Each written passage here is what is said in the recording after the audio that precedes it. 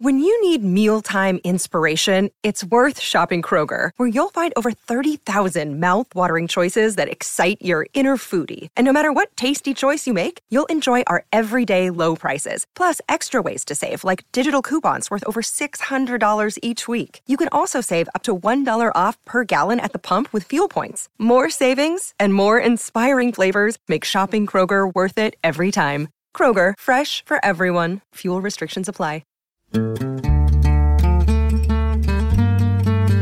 Hackintoshes on a laptop, from what I gather, are very hard. I always wanted to do that too, a Hackintosh. Seems fun. Does that seem fun? Is that what it seems? Fun is subjective. Hella subjective. More subjective than I thought. Do you like brain teasers? Do you like brain teasers that could potentially break your computer? Yes, $1,000 brain teaser. I've got a bit of a riddle for you. Riddle me this, Batman. I've installed 2 operating systems on my computer. Why does Zoom not work anymore?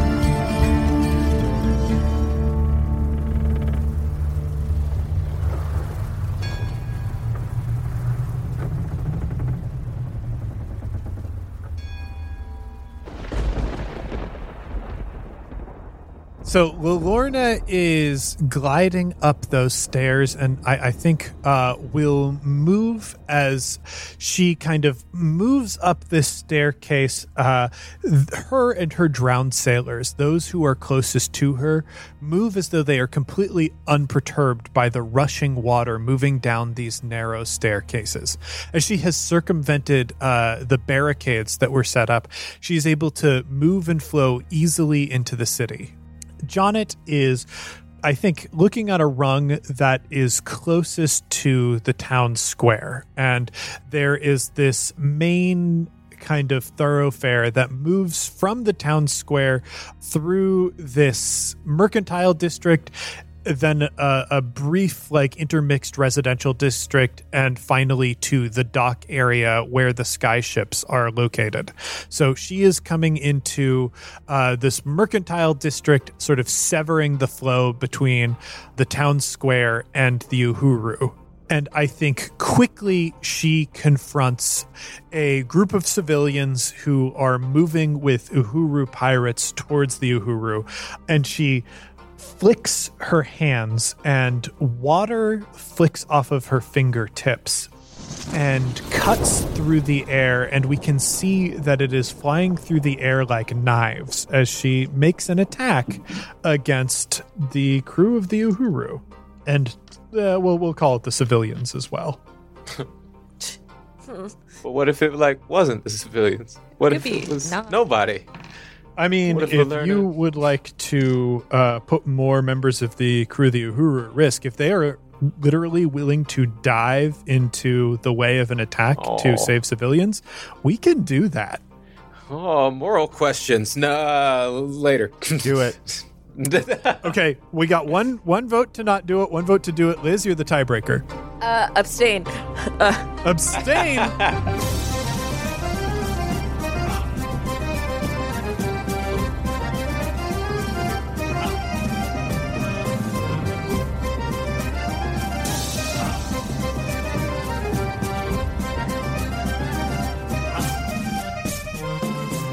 Okay, so that's a 50-50 there, so I just need to roll an even odd result on a die. Oh, man. There needs to be more dice rolling in politics. James, did you not have your dice with you? Well, I mean, I have my, Genesis dice prepared. I didn't have my mundane dice prepared. So I'm going to roll this. It is an even result. I think that means the members of the crew of the Uhuru are very seriously taking stewardship of this town into account, and they are willing to risk their lives to protect these people. So I am going Let's get a new crew. Yeah. Well, it'll be easy to get a new crew because the old crew is putting themselves in harm's way. So I am going to increase the Uhuru death chart range to 40, but civilians will not be impacted by this attack. I am going to roll. I mean, you mean ever through this whole thing, or just no. This particular attack, like you can decide blow by blow.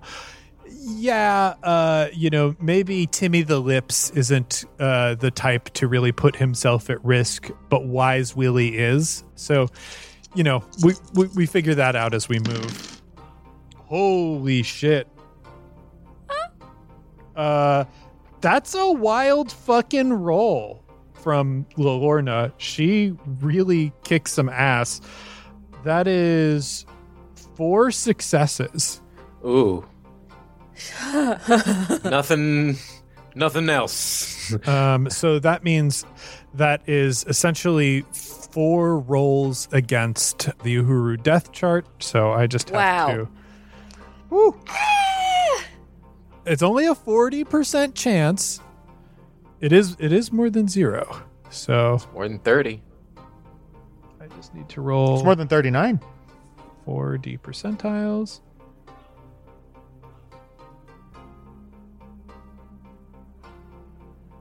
Holy shit, what a great roll for the Uhuru. 82, 70, 87, 81. None of those kill any members of the Uhuru crew, which is great. So these water knives are flying through the air, and pirates bravely brace themselves against these knives.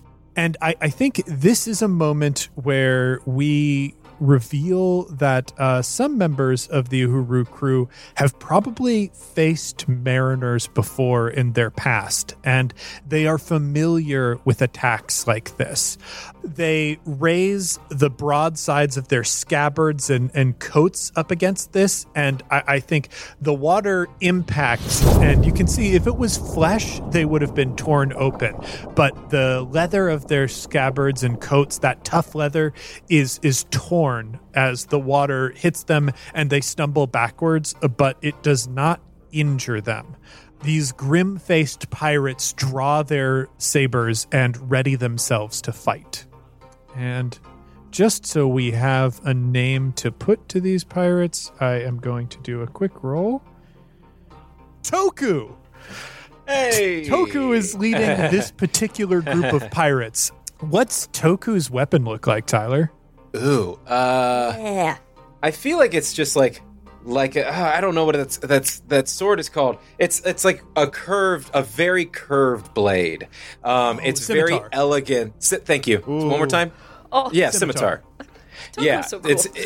it's very elegant. It's very beautiful. It's incredibly deadly. Weiss, he's so good in the kitchen, man. He loves knives. Good with knives. I love this. Scimitars, like, especially in film, I don't know how much this remains true for scimitar actual fighting styles, but like whenever anybody has a scimitar, they always start the fight by doing these sick scimitar tricks. Like Yes. like a butterfly knife trick display, but with a big Yes. sword. So I think instead of bracing against his scabbard, Toku just like does these scimitars tricks and like cuts the water blade in half. Yeah.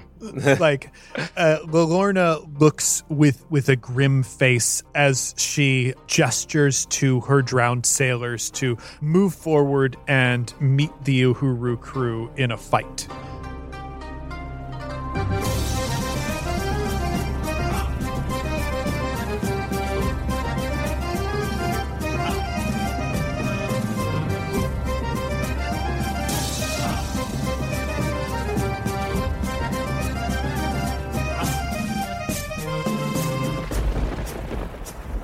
So swords start crashing there. Lorna looks down the winding alleyway and looking like as though she is staring through buildings, looks exactly in Jonnet's direction, just laser focused in. Stop looking. And like because she is looking, as I think Tyler would say, like, the biggest threat is that anyone looks at Jonnet. We can now see Lilorna's face more clearly.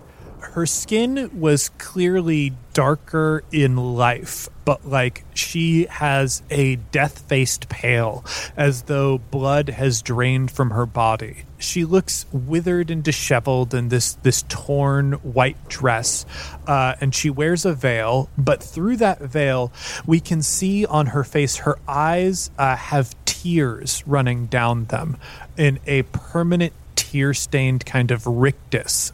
Her mouth is opened in this unearthly grin, and her eyes are blind. She has long nails that really add like a dramatic flair to this torn dress. She is a terrifying, ghostly presence. With that, I want to, Liz, have you control the ship in the sky right now. I was about to ask if you could do that. Please tell me what they're up to. How many boats are in the harbor? Are all 5 there? So there are, right now, immediately landed, there are 2 in the harbor. You can probably, like, I won't make a perception check. I think on the horizon, you can see the ghostly blue-green lights of whatever flames allow the mariners to see through storm and dark in the distance. They are gathered at what would be the mouth to this cove if Nordia wasn't flooded. They haven't crossed whatever area that would allow them into the bay because, like we said earlier, there is kind of this natural land defense that is preventing larger ships from getting in. But they are lined up with their broadsides facing Nordia, presumably to fire with cannons. Okay. They're just going to do a ranged attack with the cannons. Cool. Let's see. We have 3 named characters on this particular boat. 1, 2, and 3. So you get 3 yellow dice to this attack. I am going to say it is at long range. So this is going to be a hard check, though cannons do a sick amount of damage. That's 3. So yeah, it's 3 yellow versus 3 purple with 1 black die because the crew has 1 black die. Okay. And I can't adjust that with my own stats, correct? No, you can't adjust it. The crew is just kind of on their own. The crew. All right, let's see. Oh, that is just 1 success. Hey, that's good enough, though. Good enough. Right now, there are a lot of the people who have boarded this ship. Like, I think the main named characters, Nodos and Wendell, are responsible for shoveling coal into this furnace. The Il Sangue Dio has a couple things moving against it. One is they don't have a full Featherweave sail. Featherweave, I think, is fairly water resistant. It is like kind of a dense fabric, even though it is very light. It resists water and does not get waterlogged very much. Il Sangue Dio has sails that are designed to use as little featherweave as possible, which means that the canvas or whatever other material is starting to get waterlogged, which means even more coal needs to get shoveled into that fire to keep it aloft. So the biggest, strongest characters are really hell-bent on shoveling that coal. Slam, who is also a big, strong boy, is manning the helm right now. Yeah. So can't help with that. And all of the various unnamed pirates that are part of this operation are working on manning those cannons below deck, on loading up different cannons. I think they've done a thing where they're loading a rotation of cannons. cannons get lined up to be fired and then swapped out for a fresh cannon, which is a difficult operation and really threatens this ship for being lopsided, which is playing hell on what they need to do, directing the furnaces and at the helm. But they've managed to stabilize the ship enough for their first volley. The ship rocks, and you can hear a ringing of the heart bell as it is thrown off of its center axis, as like it just moves with the impact of that cannon shot. The cannonballs sail through the air, cutting through rain and wind to hit the side of the Mariner's ship. Directly on this large ship, hitting its broadsides, splintering the waterlogged and rotten wood aboard the ship everywhere. We can see many drowned sailors are impacted by this. And we can also see a dark presence shrouded in shadows standing aboard this ship, looking out across the waters towards Nordia as chunks of wood sail past his face and over his shoulder. I don't think we can really see the Mariner in full relief, but he shifts his gaze slightly, and we know that Il Sanguidio has been noticed. We can see from the Mariner's perspective the faint red glow of the few patches of weave aboard this ship has been detected as he stares up. This dealt a good amount of damage, like 10, 11 damage to this ship.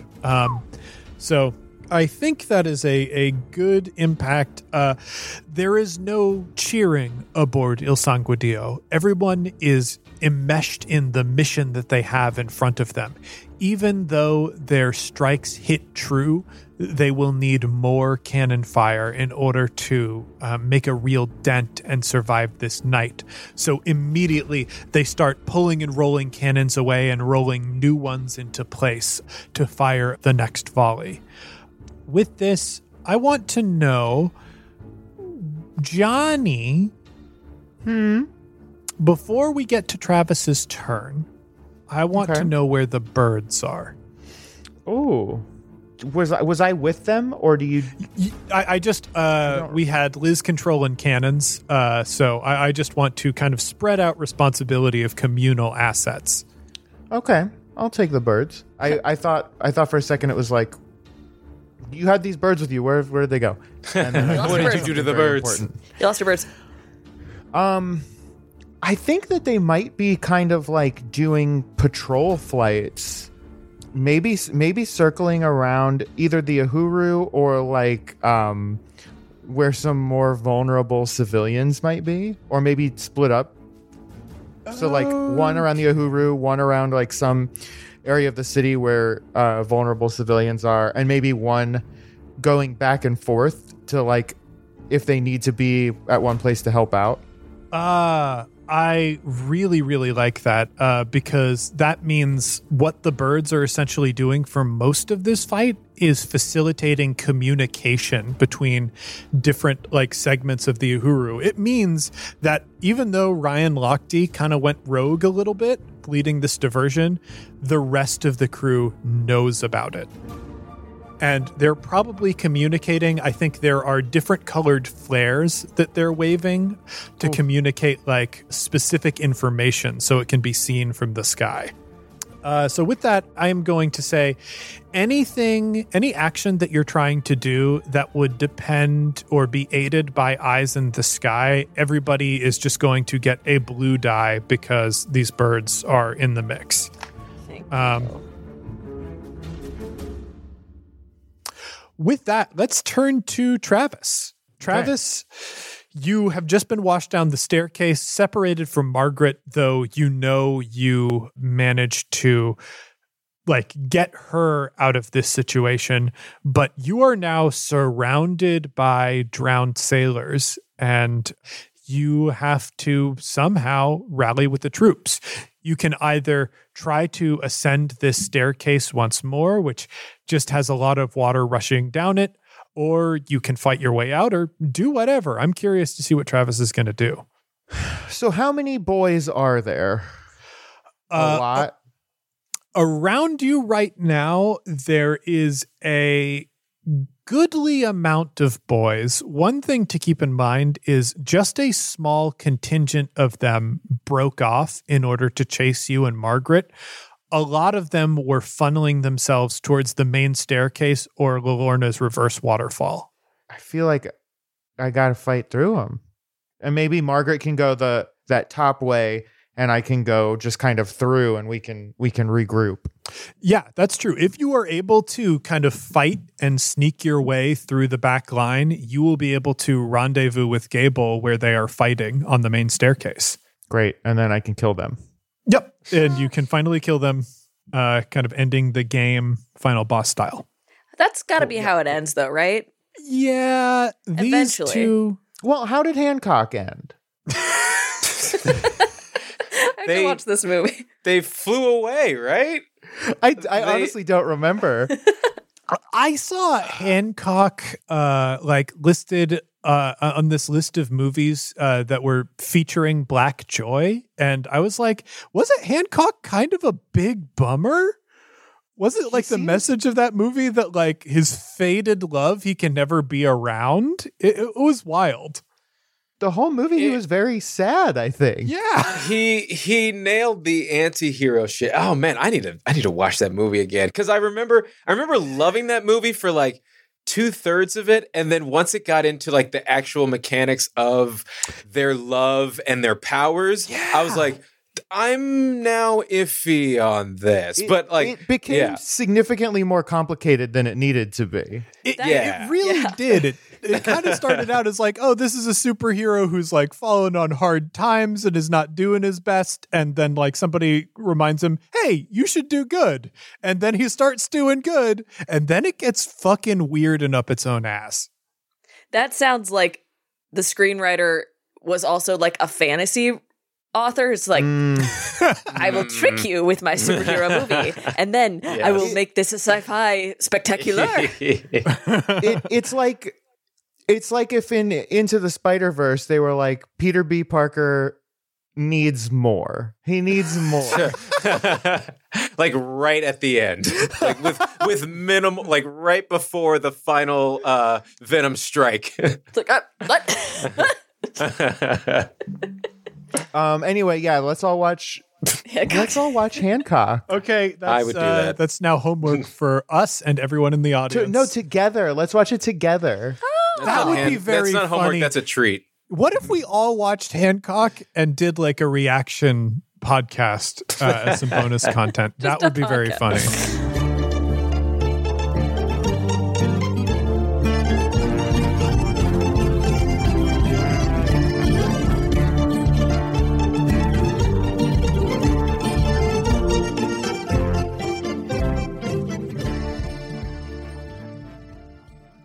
Hey Heroes, it's James, your game master, and welcome to the mid-roll. Heroes, we are incredibly close to our Kickstarter for the first volume of the Skyjacks soundtrack, Skyjacks: Call of the Sky. We're launching on September 8th, but there is still time to get ready. Right now, you can head to bit.ly/calloftheskyks, that's Call of the Sky, the letter K, and the letter S, to reach our preview page, where you can select to be notified as soon as the project launches. We're hoping to get as many people to follow the project as possible, so we're doing a little bit of incentivizing. Right now, we have around 365 followers, and if we manage to hit 420 followers by Friday this week, I'll spend some time on Friday doing luminary readings for folks on Twitter. I already did a round of these so far. It's very simple.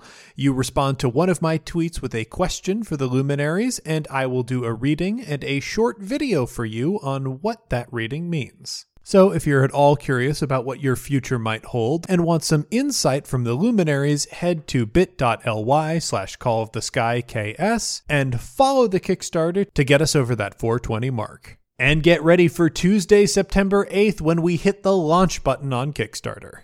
Heroes, I want to take a quick moment and thank our backers on Patreon. We are currently between thank you lists, and we're generating a new one soon.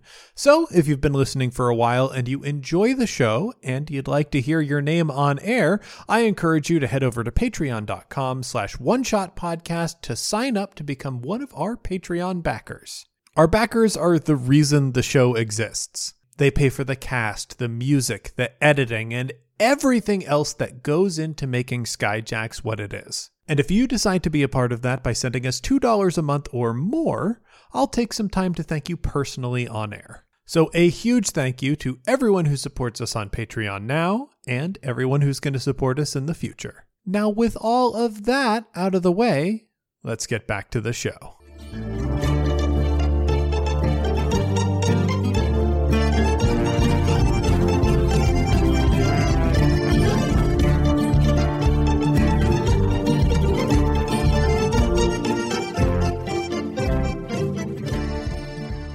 Okay, I'm gonna try and fight these boys, I guess, is where we landed. Cool. In the game.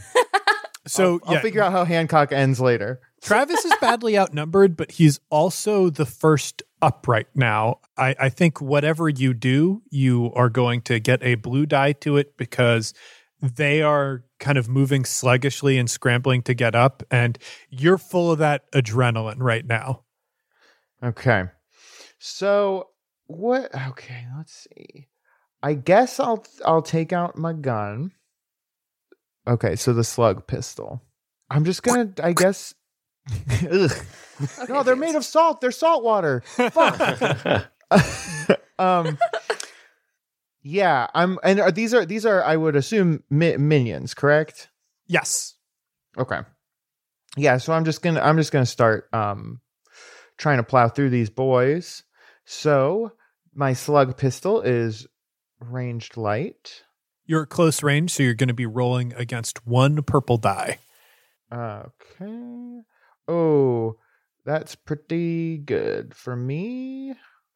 So that will be 5 successes and Holy 2 shit. advantages. Wow. Holy Wow. shit. There he is. Travis could do a fight. Looking at that slug thrower, Johnny, I need to ask you, what is the crit range on it? Crit 4. Crit 4. Okay, so it's not a critical hit, but it is. What's the damage on it? 6. 6. Okay, so you do 11 damage here. I'll allow it. Yeah. So if possible, I'm not trying to, I don't think, take down all these boys. I'm trying to take down enough boys that I can get out of the boys. I like this a lot. So we had in previous combats, you had described that Travis holds a gun like Voldemort holds a wand, which is something that I love. And we know that the sort of martial art style that you cobbled together over 2 human lifetimes of experience being on the run in a chaotic and terrible world is like Savate, the French martial art that involves a lot of kicking and was developed specifically for ships on surfaces rocking back and forth. So you are in this chaotic situation. You find your legs very quickly. You draw your gun. Of the 5 people around you, you are going to be able to kill 3 of them. What does that look like? Please describe us through the situation where Travis is a little bit John Wicking these people. Yeah, so I think that Travis sees where he needs to go to get out of being surrounded. So basically the 3 sailors who are blocking the way, I think first he kind of swings his arm back around and gets the one on the far left. So he kind of falls down. I think I love the thing where in your John Wick and other movies like that, they grab the body that they have just disposed and kind of use it as a shield.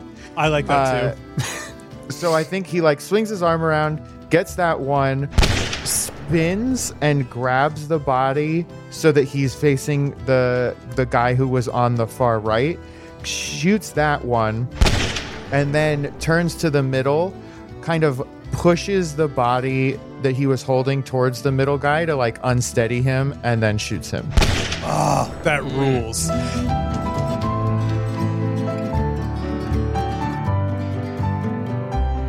Yeah, so like you move your way across this beach, taking down people and using bodies to defend yourself, and basically create an opening for yourself.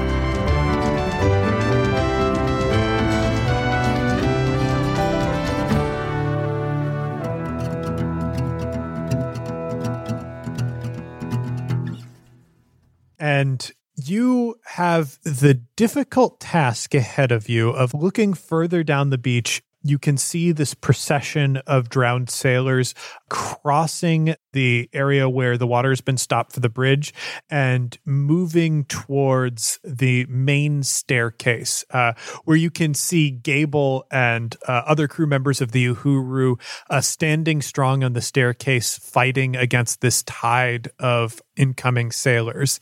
You will need to kind of move through those back ranks undetected and get there. Otherwise, you're pretty much easily going to be overwhelmed. What does Travis do? So can I ask what time of day it is? So it is probably like afternoon or early evening. One of the things that's difficult to tell is there is so much cloud cover. It has been gray and dark the whole day. And what little light is coming through with like a red sun. So there's just not a lot of light to go by. And the best visibility you have is when lightning strikes. So I want to try something, and I don't think it will work. Okay. I want to Do try it. Love Do it. it. Love it. I want to try and transform.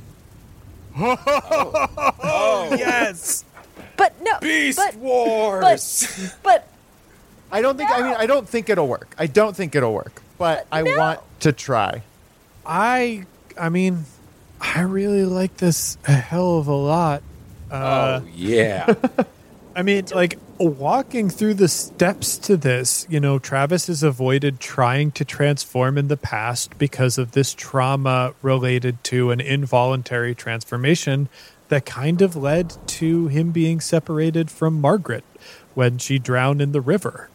And you just had therapy for that, and kind of on top of having a few successes doing minor versions of it through Jonat's encouragement earlier on. This is a big moment. So you have this moment where, yeah, it is probably going to be safest and easiest if you change into a snake real quick. But this is going to be a very difficult thing. I think this is a daunting check. I can't remember. Is that 3 purple? That's 4 purple. 4 purple. Okay. So I can't remember what Travis's best magic stats are. I think Travis was very briefly using Primal. Primal is the best, and it's okay. not very good. Okay, so you've got Primal. You can also entreat a Luminary, and you can make a sacrifice to potentially upgrade this check. Can I pull a Luminary first to see what I get and then decide if I want to do a sacrifice? Yeah, of course you can. I would like to do that, please. this is how All we right, got let me into fetch this, my though. Luminaries. This is literally how this happened before. You did a Luminary. You tried to change. And it did bad. I mean, And you did just do really well, so you're past due for a bad roll. A bad one. A bad draw. That's very true. well, I was shuffling, and one of the Luminaries just popped out of the deck face up. So I feel like that's a sign. And that one was the Union, which is clearly not going to show up on my background filtering thing. I don't know why I tried to show everybody. But that's kind of a little significant and spooky. Let me just pull up the Luminaries here. The Onion. The Onion. briefly employing Liz Anderson. Excuse me? I'm currently... I don't know the nature of those contributor contracts, so... Okay. The Union, also known as the Communion. Its themes are fulfillment, harmony, wholeness, and love. The Union binds people and things together. This luminary draws separate things into a stronger whole capable of feats greater than the sum of its parts. It can only act when there is desire, cooperation, and existing bonds. Magicians all respect love as an indubitably powerful force. The Union is the expression of love's power. Friends, families, and lovers are never stronger than when they are in the light of the Union. Well, I think I know specifically who's. I think I want to specifically invoke the love and union between Travis and the Forest Queen to do this. fuck! Oh, that's cool. And like you very recently talked about that. So yeah, that was one of your confessions. So I think that is going to, it's so thematically appropriate for the moment. I think that will upgrade this 2 times. So then 2 of my greens will become yellers? Yes. And you still have the decision of whether or not you would like to make a sacrifice in this moment as well. I don't think I need to. Looking at this pool here before I roll, I don't think I need to. Cool. A good pool to swim in. That is 2 failures and 2 advantages. Okay. I don't think you manage to fully become a snake, as it is spring and it is the season of the snake. I think you are racked with pain for a little bit, and your advantages are going to be 2 qualities of a snake that you get to have with you. But like, I think those 2 failures, I will deal that to you as damage to your wounds. Ooh, okay. Yeah. So 2 damage? Yeah, 2 damage, and maybe be in a little bit the middle picture from an Animorphs cover. Ugh, that's so much worse than it having worked. But you do, I think what I'm going to give to you, I think part of what the advantage breaks down to is Travis's skin, because the animals that he turns into are all very pale and white. Travis's skin, maybe instead of you picking 2 animal things, you get to pick 1 because I'll assign 1 to you. Travis's skin turns sickly pale white, so you will look a little bit like a drowned sailor. Oh. And then the other one, I eat mice. Okay, cool.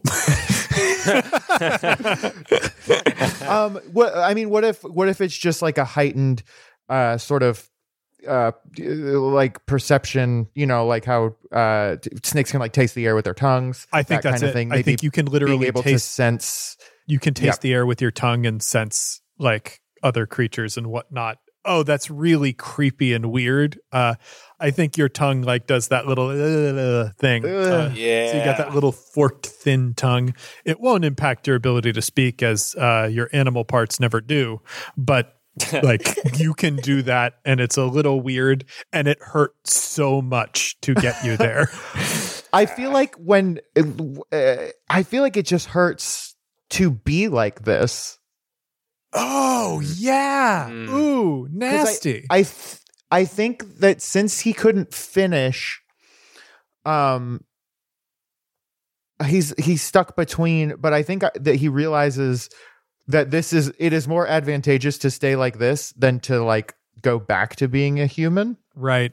So he's just like dealing through the pain to be able to go kill Gable. That's cool. That's cool, and I love it. So, yeah, I think every round that you hang out like this will deal you a strain. So I'll give you an incentive to sift back at certain points, but like you can sense people and you look more like a drowned sailor right now. So because you look a little slimy and pale, they're probably not going to fuck with you. Cool. Let's turn to the battle on the staircase with Gable. I think I'm going to have the sailors act first, as they are going to what I think they're going to do is, rather than be in a fight with the Uhuru crew, they're really trying to push past so they can get more of their forces into Nordia. So they're trying to make a big charge where they're not really concerned with defending themselves so much as fighting on the run, so they can get towards the more vulnerable civilians that they need to get to.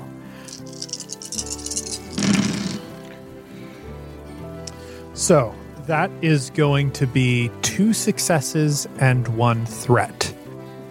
What I think is happening, the threat I'm going to deal to their group as damage, as they are able to charge and start, I think more harpoons shoot up and stick into those barricades and start pulling them down and aside, clearing a path for their forces.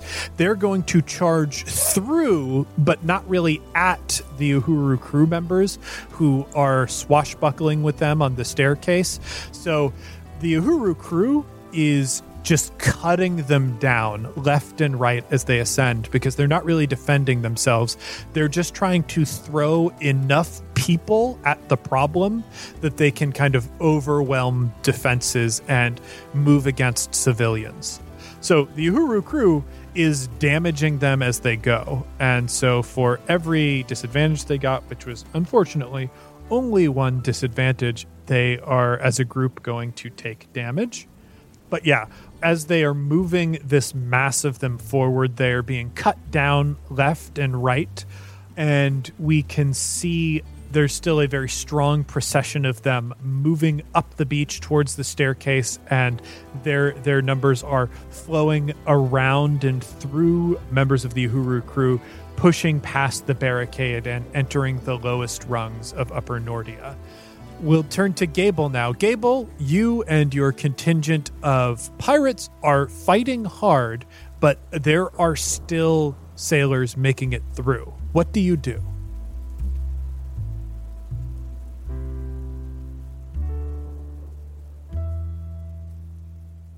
Between the attention that is being paid to my friends on the boat and the ones that have already made it, my intention is to draw attention. So I'm going to try and make the biggest melee attack that I can. Yeah. And see if I can take out a huge number of people that's kind of hard to ignore. So, oh shit. Can I use Quick Strike on this? Because Yeah, I think so. They're not fighting you, so they're you're not fighting first. Yeah. Okay, so that is my pool I've built versus what? So this is the normal difficulty for melee is 2 purple dice. There are no leaders amongst them right now, so it just stays 2 purple. Okay. That is 1, 2, 3, 4, 5 advantages. Whoa. 5 advantages and no successes. 5 advantages and no successes.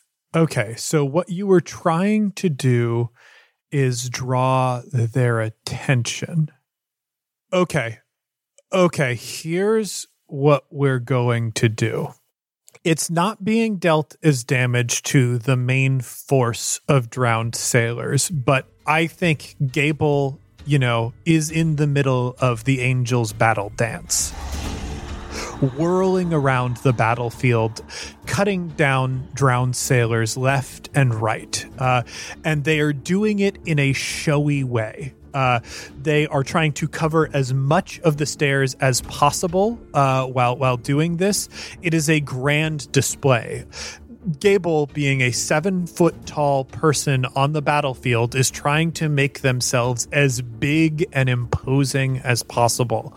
And what I think a lot of the advantages can translate to, and Liz, if you have ideas for this, you can let me know. But I think you are going to slow the procession a little bit with this, maybe even noticeably. Okay. Which is kind of what...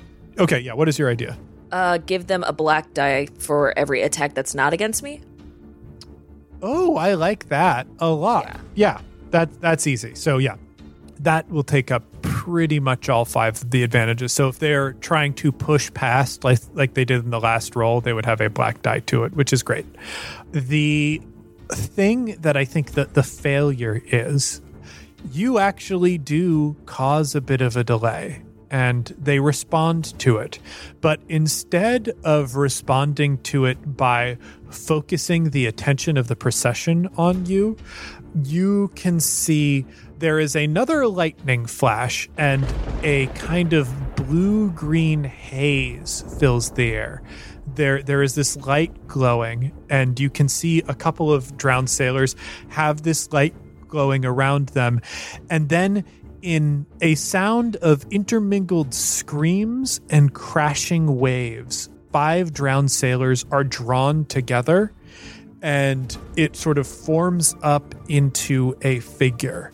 It is a thin man with wild eyes and death pale skin, with a long beard and a mad-eyed expression that glows that same blue-green ghost light. And, you know, we could make you roll knowledge forbiddens for this sort of thing, but I do just want to tell you, you recognize this as one of the other heralds that the Mariner keeps. This is Ahab the Mad. He holds a harpoon in his hand. It is long and gnarly looking. He extends the harpoon to you, issuing a challenge. And so instead of getting the procession of sailors to pay attention to you, you have drawn out one of the heralds to fight you personally, which could be a little bit of a problem. We'll see about that. Scotty Jackson.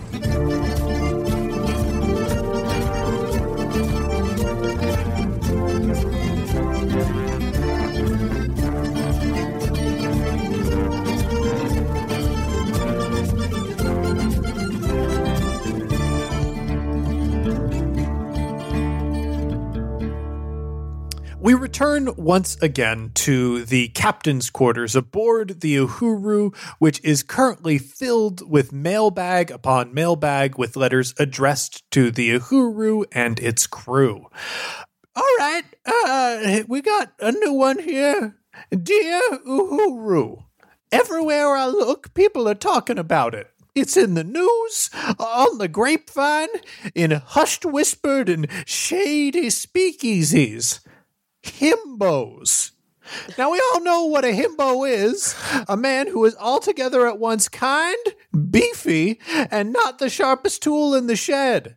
They must be all 3 at once, lest they simply be a jock, a hunk, or simply a decent man. We love himbos. They are a slave to this hateful world in a time of need.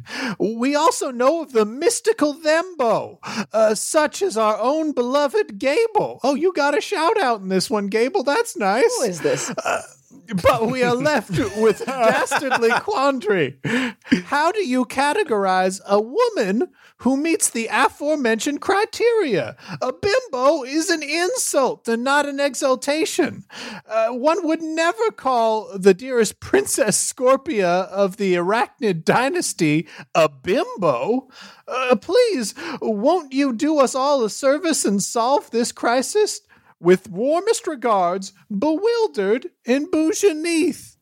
I'm very insulted. Now, this is interesting because I can't think of another sort of lexical phenomenon where the root word is like an insult, and then there are all of these words that have come from it that are not. and then you need to find a not insult to mean the same thing as the root word. It's challenging. It language is an ever shape-shifting monstrosity. Wow, that was beautiful, Spit. You rang? I didn't realize that so many people thought I was stupid. I don't think I'm stupid. Well, that's sort of a symptom of the thing. Yeah, you know? I was going to say. I was under the impression that the term was more having to do with a lack of guile. Someone who is strong but guileless and would never hurt you, and also sometimes doesn't know how to spell stuff. Like, Gable, could you do me a favor and tell me what the word guile means? Yeah, I was going to ask that too. guile is a word that I read in a newspaper, and it means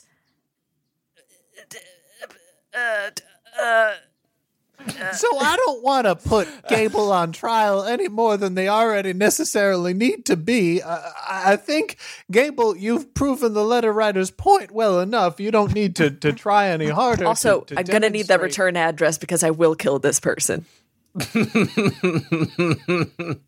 I'm at a loss here because it is difficult. We celebrate and love the himbo and the thembo, but I feel like the bimbo has been dealt short shrift. Though I will point out that the prefix of that word bim doesn't really imply a feminine gender, does it? No, Well, them and him do imply gender, right? So maybe it's somewhere in that area. like a Herbo does shimbo? sound bad. Herbo sounds like a bad Herbo, robot. fully loaded. Herbo sounds like a weird 1940s TV show. Oh, there goes Herbo. Well, see, now I'm more in line with Gable. It sounds like a bad robot, like a 1990s robot toy that was developed maybe in 97 and made to really sweep the holiday season. I've looked up BIM in my How? Don't make an excuse for it. You told a bird. What if you can just use crows like Wikipedia? Yes. Where you go, yeah. Crow, Each crow go knows find me exactly one information thing. about this. So I asked a Careful, crow all right? who asked another crow. Those crows have questionable sources. Well, they're crows. They're stupid. Of course not. They're not going to do scientific method. BIM stands for Building Information Modeling.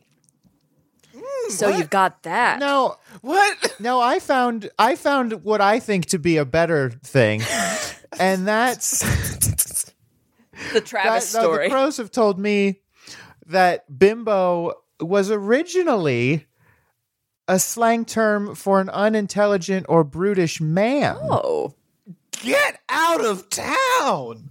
So then why did they... Is it? Did it get past... It comes from the Italian word, from Japan. Japan.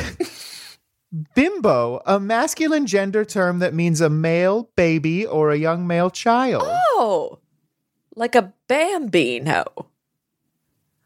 Sure, maybe bambino is like Short version of bambino. yeah. Oh. But So that I guess I'm now curious of how it transitioned into a negative connotation for women. I hate the patriarchy. The answer is probably the 80s. The 80s just ruined a lot of things. well, if you're going to wear sneakers to the office, this is what you get.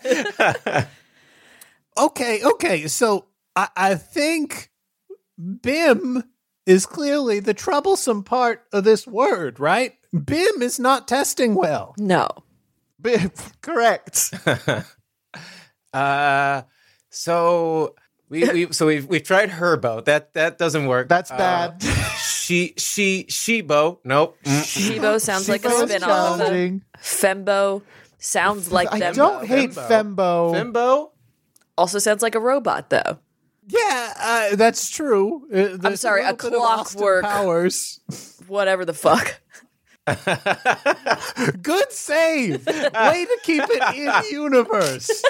There was a moment there where we were in real trouble, and then you came in with clockwork, whatever the fuck, and all of a sudden it's totally appropriate. I will never be blamed Did any for of- breaking the reality of this show.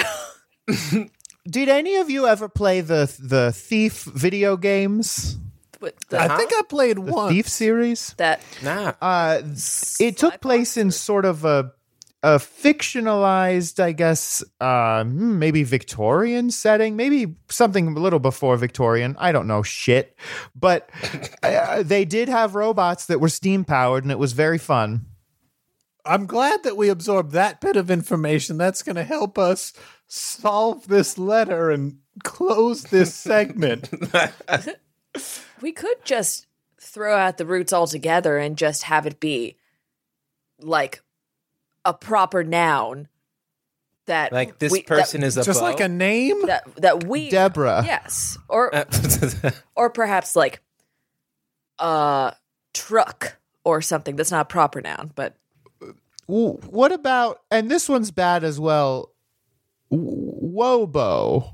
Wobo. Wobo. I actually It sounds sad. You've got woe in there. Thembos and himbos are such happy things, you know? Yeah, there is a sort of happy-go-lucky-ness to it all. we could do Weebo Weebo. Weebo. like we Well, that's- That's someone who's very into anime. You know, shoot, I from forgot that was a real Japan. I forget. I mean, this is also bad. I don't like Gerbo. No. Gerbo? I'm submitting it and retracting it in the same breath. Gerbo is very bad. But I don't think we're gonna get to a good one. I think we need to find the worst 'cause one. the only other one that I can think of is Labo, and I don't like that either. Yeah.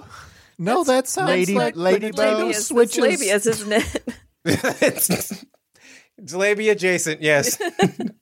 I feel like Fembo was the least objectionable. I like truck. And then there's Truck. You know, I'll go ahead. I'll back Gable on this. I'm gonna put my stamp that no one's asking for my opinion, but truck. I mean, the letter did explicitly ask for your opinion, so All right, but I mean, like in the grander scheme, no one. You don't need my opinion on this one, but I'm gonna go with truck. all right, Go with Travis, F-150. how do you feel about Truck? I don't care for it. No, but we'll go with John. It's Ford F-150 for sure. Okay, Does it have a Hemi? Ooh, now wait a minute. Wait, what was Wait that? a minute. What if it's Hemi? Or Yes. Hermie? I feel like we're making a new word. We are. That's explicitly what All right, this has to be. all right. At the end of the day, What about Maidbo? Like a maiden? Mabo. Mabo? Mabo. Maybe Mabo. I feel like I could get behind Mabo. It does sound like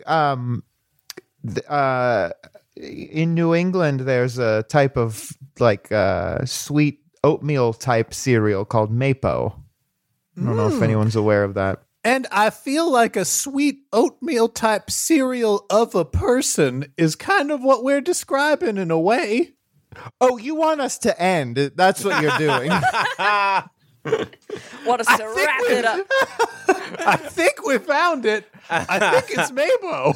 I think we should keep on spitting it. Just keep on throwing that ball. Keep it in the Yeah, air. we got the room for another 45 minutes. Miss Bo? Misbo. Oh, All right, I go with Mabo. Misbo? Ford F-150. All right, we're obviously not going to resolve this here. There's too much at stake for us to figure this one out. We gotta leave this one to the philosophers, I think. Fair. All right. Let's just let's get the return address. Gable, I am going to kill them for sure. Gable can go. Yes, so we can at least get some closure on the matter. Campaign Skyjacks is a one-shot network production. For more information, be sure to follow us on Twitter at @CampaignPod for updates about live shows and other events we might be doing. You can find more great gaming shows over at oneshotpodcast.com. Like One Shot. Take it from me, heroes, the most fun way to learn about new games is to listen to them get played. Every week on One Shot, I, your host, James D'Amato, bring you actual play recordings with a talented cast of improvisers, game designers, and other notable nerds. Each month features a new group trying a new system, exploring a wide variety of genres. The stories are self-contained, so you can jump in anywhere, and it's a great way to find new games. Discover the magic of RPGs with One Shot on your favorite podcast app. Jonnet Kessler was played by Tyler Davis, who can be found on Twitter and Instagram at Tyler A. Dave. Gable was played by Liz Anderson, who can be found on Twitter at LizAnderson____, or on her podcast, Paired. Travis Madigo was played by Johnny O'Mara, who can be found on Twitter at JohnnyInBriefs, or on his podcast, Dilettante Ball. I am James D'Amato, your host and game master.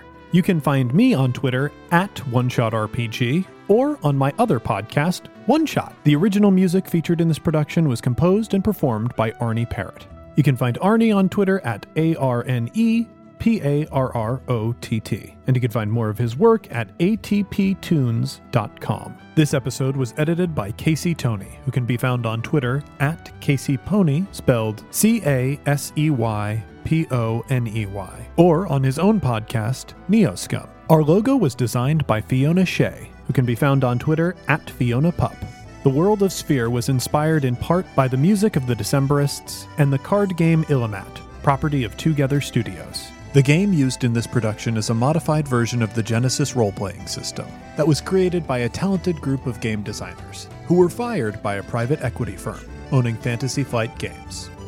There are no kings. Take flight, heroes.